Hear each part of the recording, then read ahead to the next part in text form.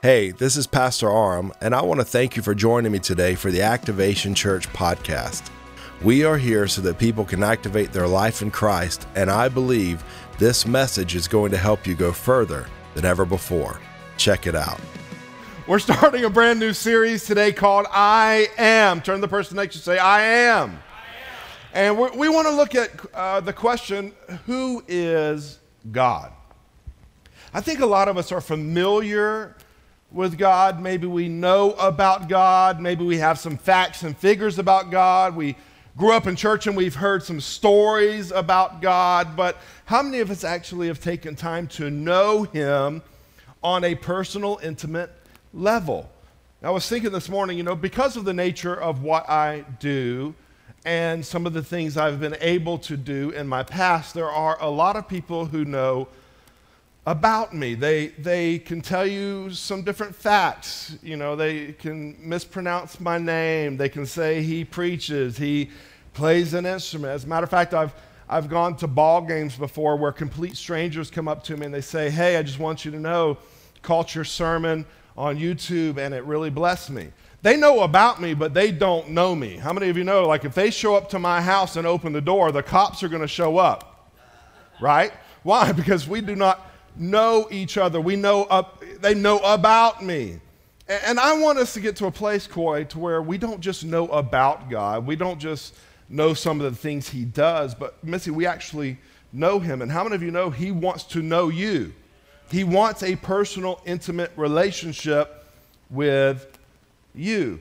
And so today we're going to start in Exodus, the 3rd chapter, and we're going to see the moment when God introduces Himself to Moses. And God is going to give us some insight today into who He is, not just what He does. That's a big part of it. But it's not just what God does, it's actually who He is. See, we can say God loves people. That's true. How many of you would agree God loves people? But He doesn't just love people. Love is who He is. It's a part of His nature. It's a part of His fiber. It's a part of His being. You cannot separate love from God. You can't separate light from God. Why? Because light is who He is. In the beginning, when He comes on the scene, His Spirit is hovering over the waters, and He says, let there be. And guess what shows up? Light. Let there be light. Light shows up. It wasn't the sun. He hadn't created it yet. What showed up? His presence, and He is light. Are you following what I'm saying? So in Exodus 3rd chapter, starting in verse 1, the Bible says, now Moses was keeping the flock of his father-in-law Jethro, the priest of Midian, who was out there looking for some Texas tea, apparently. If you laughed at that joke, you probably have gray hair, or you've colored it. Or in my case, you cut it off so short that you can't tell that it's gray. But he's out there in the wilderness. He's keeping the flock of his father-in-law Jethro, the priest of Midian. And he's led his flock to the west side of the wilderness and came to Horeb, the mountain of God. And the angel of the Lord appeared to him in a flame of fire out of the midst of a bush. Now, anytime you see the Bible say the angel of the Lord, it is identifying the pre-incarnate Christ, meaning this is Jesus before He took flesh on. How many of you know that Jesus is not a created being? Jesus is the God who has always been. And then the God who has always been takes on flesh and is born. And so you'll see a difference through Scripture when it says, an angel showed up and said this, or an angel showed up and did this. There's a difference between that and the angel of the Lord. So what we are seeing here is God Himself appearing to Moses in a burning bush, and He's starting a conversation with him. So watch this. The Lord appeared to him in a flame of fire out of the midst of a bush. He looked, and behold, the bush was not burning, yet it was burning, yet it was not consumed. And Moses said, I will turn aside to see this great sight, why the bush is not burned. when the Lord saw that he turned aside to see, God called to him out of the bush, "Moses, Moses." And he said, "Here I am." Then he said, "Do not come near, take your sandals off your feet, for the place on which you are standing is holy ground." And he said, "I am the God of your father, the God of Abraham, the God of Isaac, and the God of Jacob."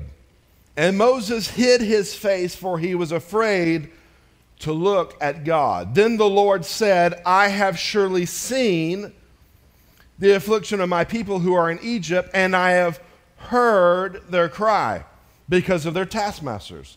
I know their sufferings, and I have come down to deliver them out of the hand of the Egyptians and to bring them up out of the land to a good and broad land, a land flowing with milk and honey, to the place of the Canaanites, the Hittites, the Amorites, the Perizzites, the Hivites, and the Jebusites. And now, behold, the cry of the people of Israel has come to me, and I have also seen the oppression with which the Egyptians oppressed them. Come, I will send you to Pharaoh, that you may bring my people, the children of Israel, out of Egypt." But Moses said to God, "Who am I that I should go to Pharaoh and bring the children of Israel out of Egypt?" He said, "But I will be with you. And this shall be the sign for you that I have sent you. When you have brought the people out of Egypt, you shall serve God on this mountain." Then Moses said to God, "If I come to the people of Israel and say to them, 'The God of your fathers has sent me to you,' and they ask me, 'What is his name?' what shall I say to them?" God said to Moses, "I am who I am. I am who I am." And he said, "Say this to the people of Israel, 'I am has sent me to you.'" God also said to Moses, "Say this to the people of Israel, 'The Lord, the God of your fathers, the God of Abraham and the God of Isaac and the God of Jacob has sent me to you. This is my name forever. And thus I am to be remembered throughout all the generations." I want you to turn to the person next to you, and I want you to introduce yourself to them by saying, "I am," and then place your name there. Go ahead and do it. Now, how many of you, you really dig the name your parents gave you? By a show of hands, you love that name. And a name is the label that your parents gave to you that we identify you by. And obviously, some of you love your name. It's the type thing like if you have a son, you're naming that son after you. If you have grandboys, you want your grandboy named after you. I was thinking about George Foreman this morning. He loved his name so much that he named all of his sons George. And I can imagine how confusing it got around the house. But me, my name is one that took some getting used to. My name is Aram Meshagan. And I am reminded of how awkward that is every time I go through the Chick-fil-A drive-thru. And they say, "What's your name?" And I can't give them my name. I have to always make up a name, or I'll give them the name of my daughter, because as soon as I say Aram, they're going to say what? And then I've got to spell it, and then I've got to say A-R-A-M as in Michael, not N as in Nancy. Then they want to know, oh, where did that name come from? And I've got to give them a complete history lesson, and I'm like, all I want is a Chick-fil-A sandwich and some French fries here. Just call me number one guy, So my name took some getting used to. I remember in school when they would rattle off the roll call at the beginning of the year, they go, Gavin Harris, Sally Craig, Missy Harden, Cameron Hallisey. And as soon as I heard that pause, I would just go, here. And it's not just Aram that's weird, like Meshagan, that's different. And now my daughter my daughter Lillian, she cheers, and they were introducing the cheerleaders last week, and they're going and just rattling off these names, and then there's this pause, and I go, oh, here comes Lily. And so like when it came to me naming my kids, like I wanted them to have a name that was semi-normal. Like I wanted them to have a name that people could easily see and say. So we have Stella, we have Lillian, and then our youngest is Isla, which I thought was simple enough until we went on a cruise and everybody was calling her Isla. Hello, Isla, you know? And so but we all pick names for different reasons. Maybe, like in my case, it's I want something simple.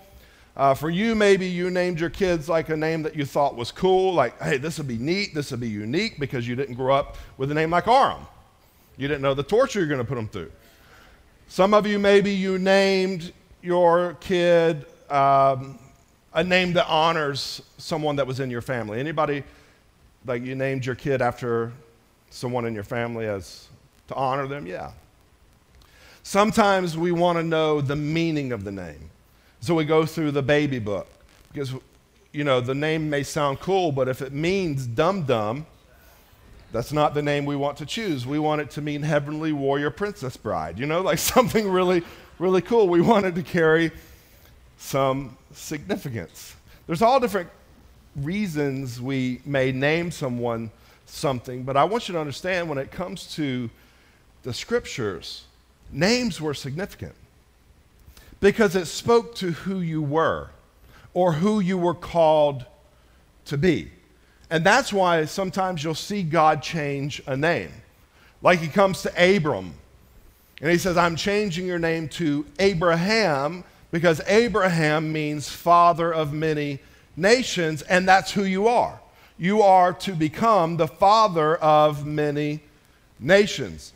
When Jesus encounters Simon and Simon starts hanging around with Jesus, Jesus says, you are Peter, which means rock. You're going to be one of the pillars of the church. Your name carries significance. When God is about to enter the earth through Mary, he tells Mary, you're going to name the boy Jesus. You can't name him Steve or Bob or Craig or any other wonderful name. It has to be Jesus because Jesus means deliverer or rescuer, and that's what Jesus is coming to do. He's coming to deliver. He's coming to rescue. He's coming to save. Turn to the person next to you and say, a name is important.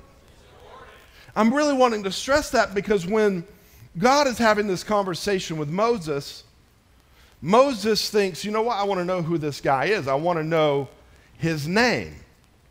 And God gives him a response to give us some insight into who he is. Why? Because a name is significant. So he can't just throw out any name. He has to throw out a name that would cover who he is.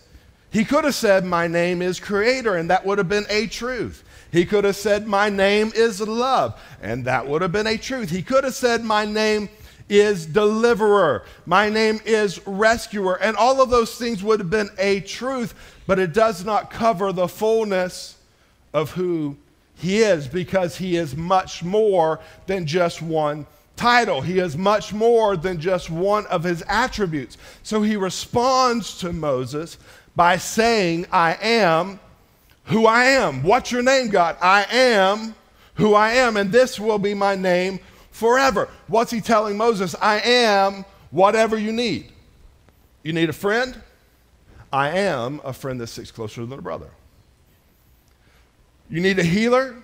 I am the Lord that heals you. You need some help? I am the ever-present help in time of need. You need something? I am the provider. Are you following this so far? God is trying to show Moses, this is who I am. And it is much more than just one singular title. You can't just limit me or box me into just one thing. And in doing this, God is distinguishing himself from all the other gods that Moses would have been familiar with. Because Moses grew up in Egypt. And Egypt has all kinds of gods that do all different kinds of things. You have the sun god. You have the moon god. You have the earth god. You have the fire god. You have the kitty cat god. And God steps on the scene and he says, I am who I am. I'm the one that runs the show. You want to talk about the sun? I am the one that made it. You want to talk about the moon? I'm the one that made it. You want to talk about the earth and the wind and the fire? I am the one that made it. You want to talk about that little kitty cat walking around the palace going, meow, everybody's bowing down to worship? I am the one that made the cat. I am who I am. Somebody say it's big. There's a lot in this title. And the more we become familiar with who he is, the more we can understand what he does. And so he takes Moses through this process, which is beautiful to me. Because before Moses even gets to the question of, God, what is your name? God already starts revealing his name to him. Before God ever gets to saying, I am who I am, he starts giving him a definition of what I am is. And this morning, I just want to go through this text with you, and I want to begin to break it down. And if you'd like to take notes, this is your day. Because there's going to be a lot of different things that you can write about God, and then your job is to go out and study them for yourself. Instead of me doing a sermon on every single attribute, I'm going to allow that to fall in your hands. Bob, do you receive the task at hand? All right, here it goes. So watch this. Here we go. In verse 4 of Exodus 3, the Bible says, when the Lord saw that he turned aside to see, God called to him out of the bush. God called to him out of the bush.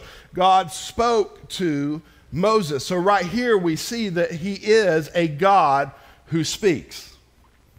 He's not a mute God. He's not unable to communicate with his people. And when God speaks, things happen.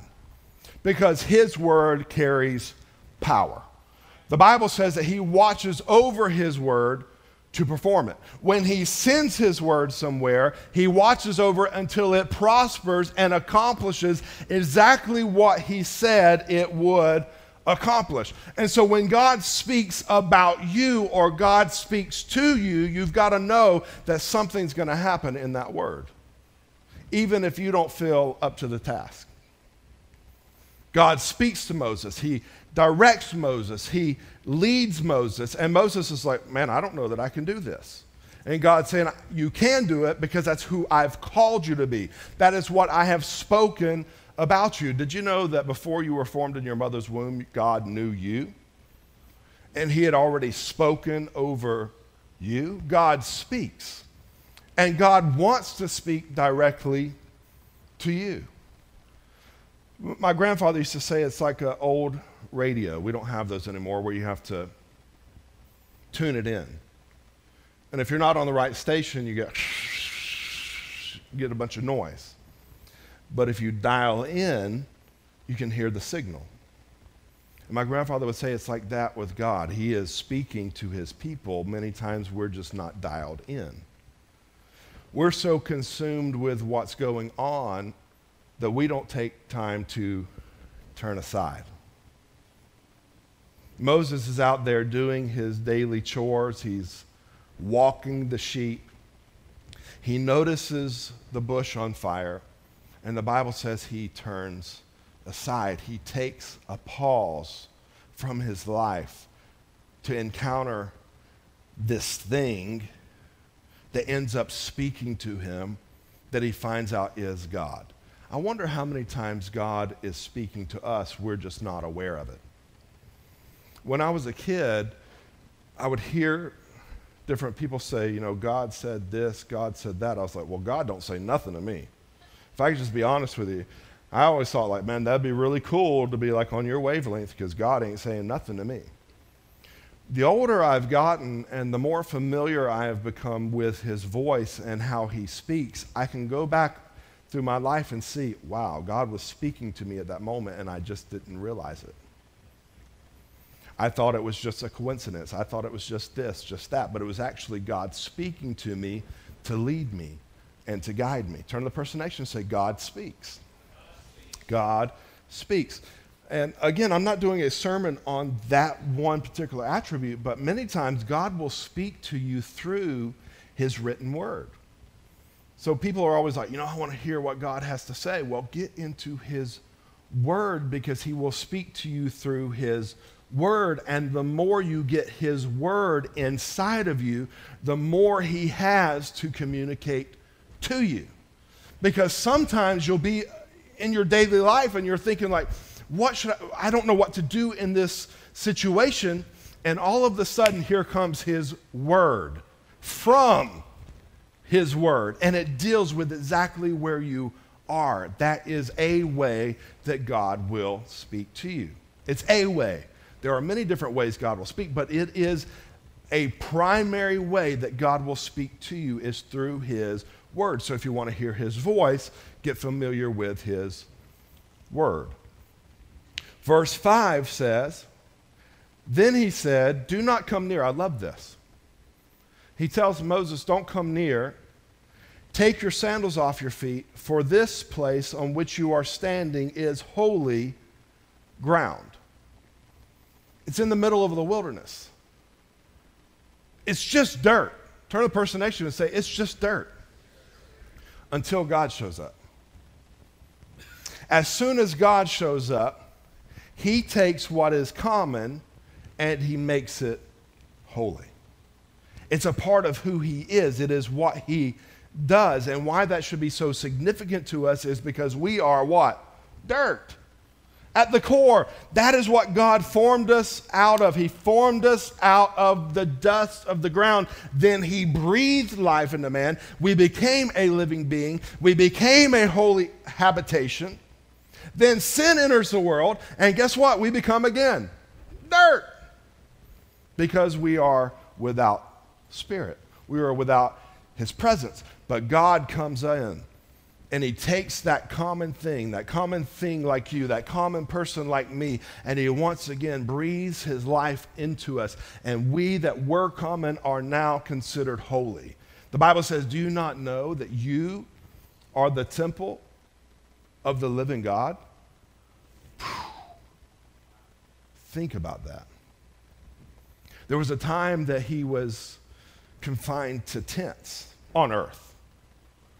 There was times that he was confined to the most holy place in the temple on earth. But Jesus says, you know what? No longer will I be confined to a building made by the hands of man. And through his death, he tears the veil that separates man from God. And once again, the Spirit of the living God is poured out on flesh, and we become the temple of God. This building is not the sanctuary of God. We call it a sanctuary because it is the place that we gather together to worship God together and corporately. But you are the sanctuary of God. I am the sanctuary of God. And when we come together, we become the dwelling place of the living God. The same Spirit that raised Christ from the dead is the same Spirit that lives inside of you. No longer look at yourself as common. You need to start seeing that I am holy because he has made me holy. It wasn't my actions, because God knows my actions have not been good. He made me holy. And when you start thinking this way, it will transform how you live. Miranda, there are things that you used to accept in your life that you will no longer accept because you are holy. And that kind of thing cannot dwell in a holy place. Are you following what I'm saying? And so now you've got a sense of worth that will change the way you live, to change the way you operate. It'll change the way you treat other people. Because now you're no longer Joni to me. You're the temple of the living God. You are holy. How can I mistreat you if you are holy? How can I not love you if you are holy? How can I talk bad about you if you are holy? How can I murmur and complain and backstab and gossip about you if you are holy. Turn to the person next to you and say, he takes common things and makes them holy. Now I'll say this, I am holy because he's made me that way. I am therefore now the righteousness of God through Christ Jesus. Think about that. And he did all that. Rick, he did that because he loved you.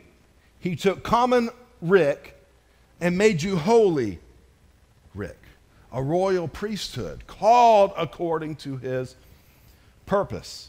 Now, verse 6 says this, I am the God of your father, the God of Abraham, the God of Isaac, and the God of Jacob. God is wanting Moses to see, I am the God who has always been. I'm the God who worked in Abraham's life. I am the God who worked in Isaac's life. I am the God who worked in Jacob's life, and now I am the God who works in your life, and I'm going to work in the life of your children and your grandchildren, and so on and so forth. Why? Because God is the God of generations. He can't be confined to just one time and one place, which is great news, because the God you read about through Scripture is the same God who is alive and living and active today. And if he did it then, he can do it now. If he helped people then, he can help me now. Why? Because he is the God of Abraham, Isaac, and Jacob. He is the God of Mergadich and Aram and Alan, and then this Aram. He's a personal God. That's how my grandfather, his name was Ararat. They called him Harry.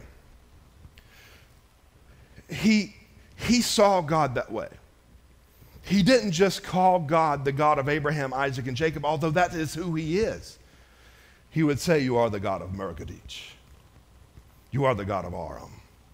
And you are the God of Ararat. Whew. He is my God.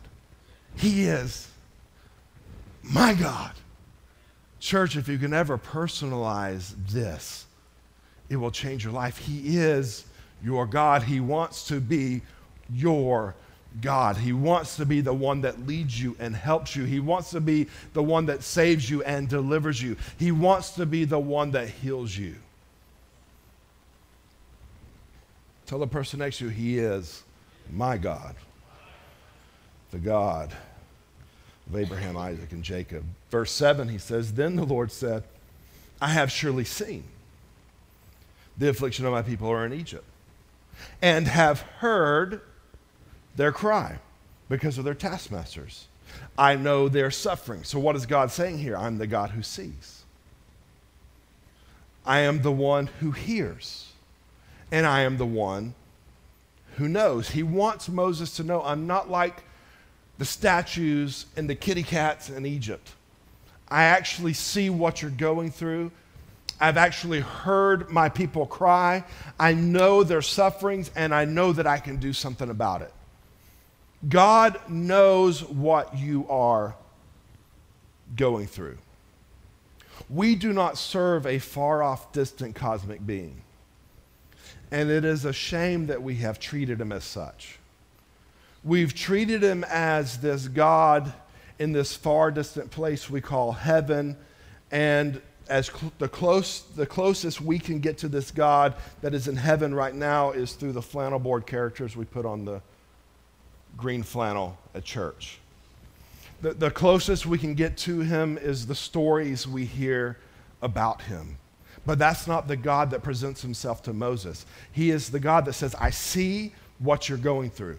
And somebody in here today, you feel like you've been going through something all alone. I want you to know that God sees what you have been going through. He knows the pressure. He knows the pain. He knows the suffering. And when you cry, he hears what you are crying about. David says this in Psalm 34:4. He says, I sought the Lord, and he answered me and delivered me from all my fears. He saw me, he heard me, and he delivered me. He sees you. He hears you. He knows you. He hears you. The times that you've cried in your room, all by yourself, saying, oh God, I don't know what to do. I don't know. He has heard you. And he knows. Turn to the person next to you and say, he knows.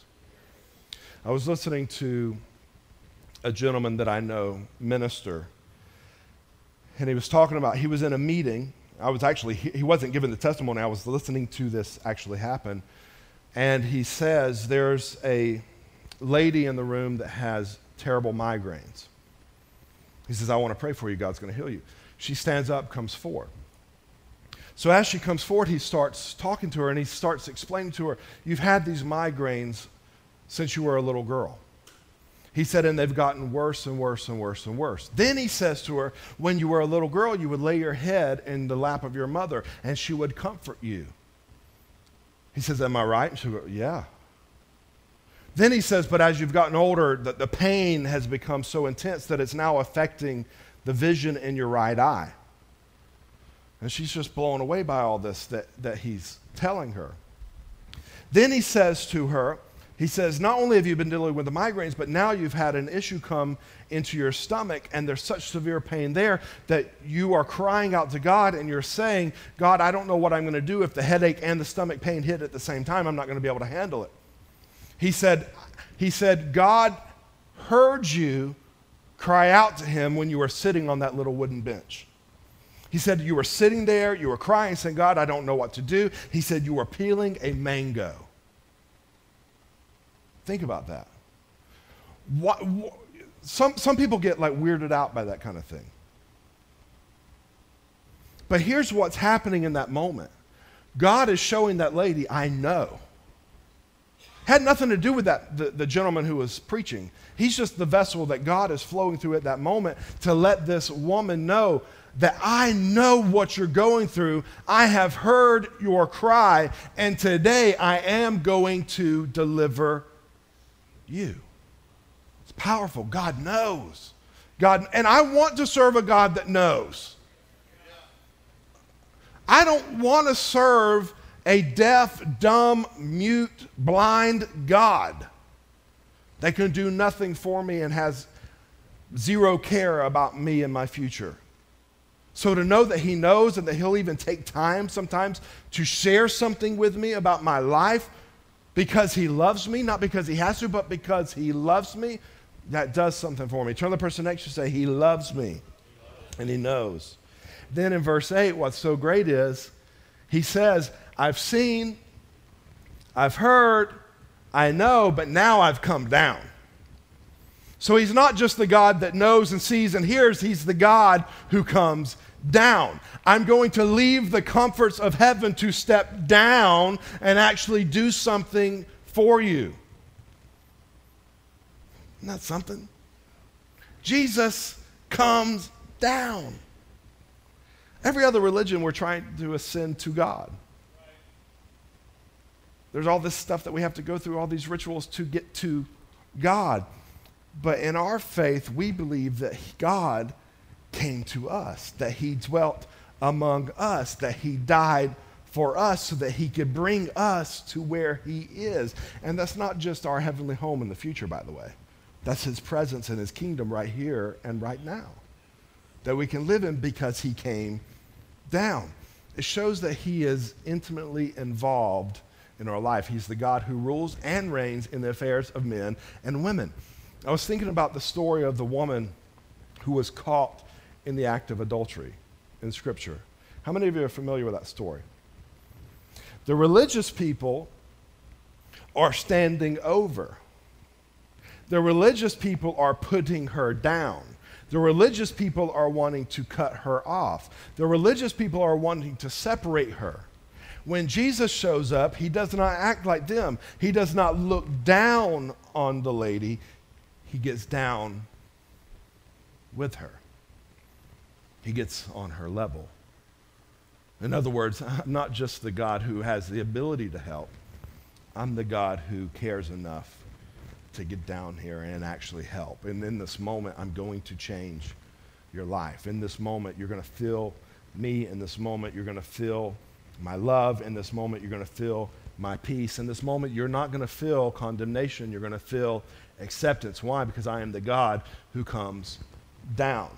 And I want you to know that God has come down for each and every person in this room. Many times we take a passage like John 3:16 that's so popular, for God so loved the world, and that is true. That we miss the fact that I am a part of this world that he came to. I am the one he thought about while he hung on the cross. He thought about me. He died for me. He came down for me. But he doesn't just come down. He doesn't just come down. He does something once he gets here, which we see right here in verse 8. He says, I have come down to deliver them out of the hand of the Egyptians and to bring them up out of the land into a good and broad land, a land that is flowing with milk and honey. Not only am I able to help you, not only do I show up to help you, but I'm actually going to help you. He's the God who is able to do exceedingly abundantly above all that we ask or think. We know that. And many of us know that God is able. We just don't think he'll do it for us.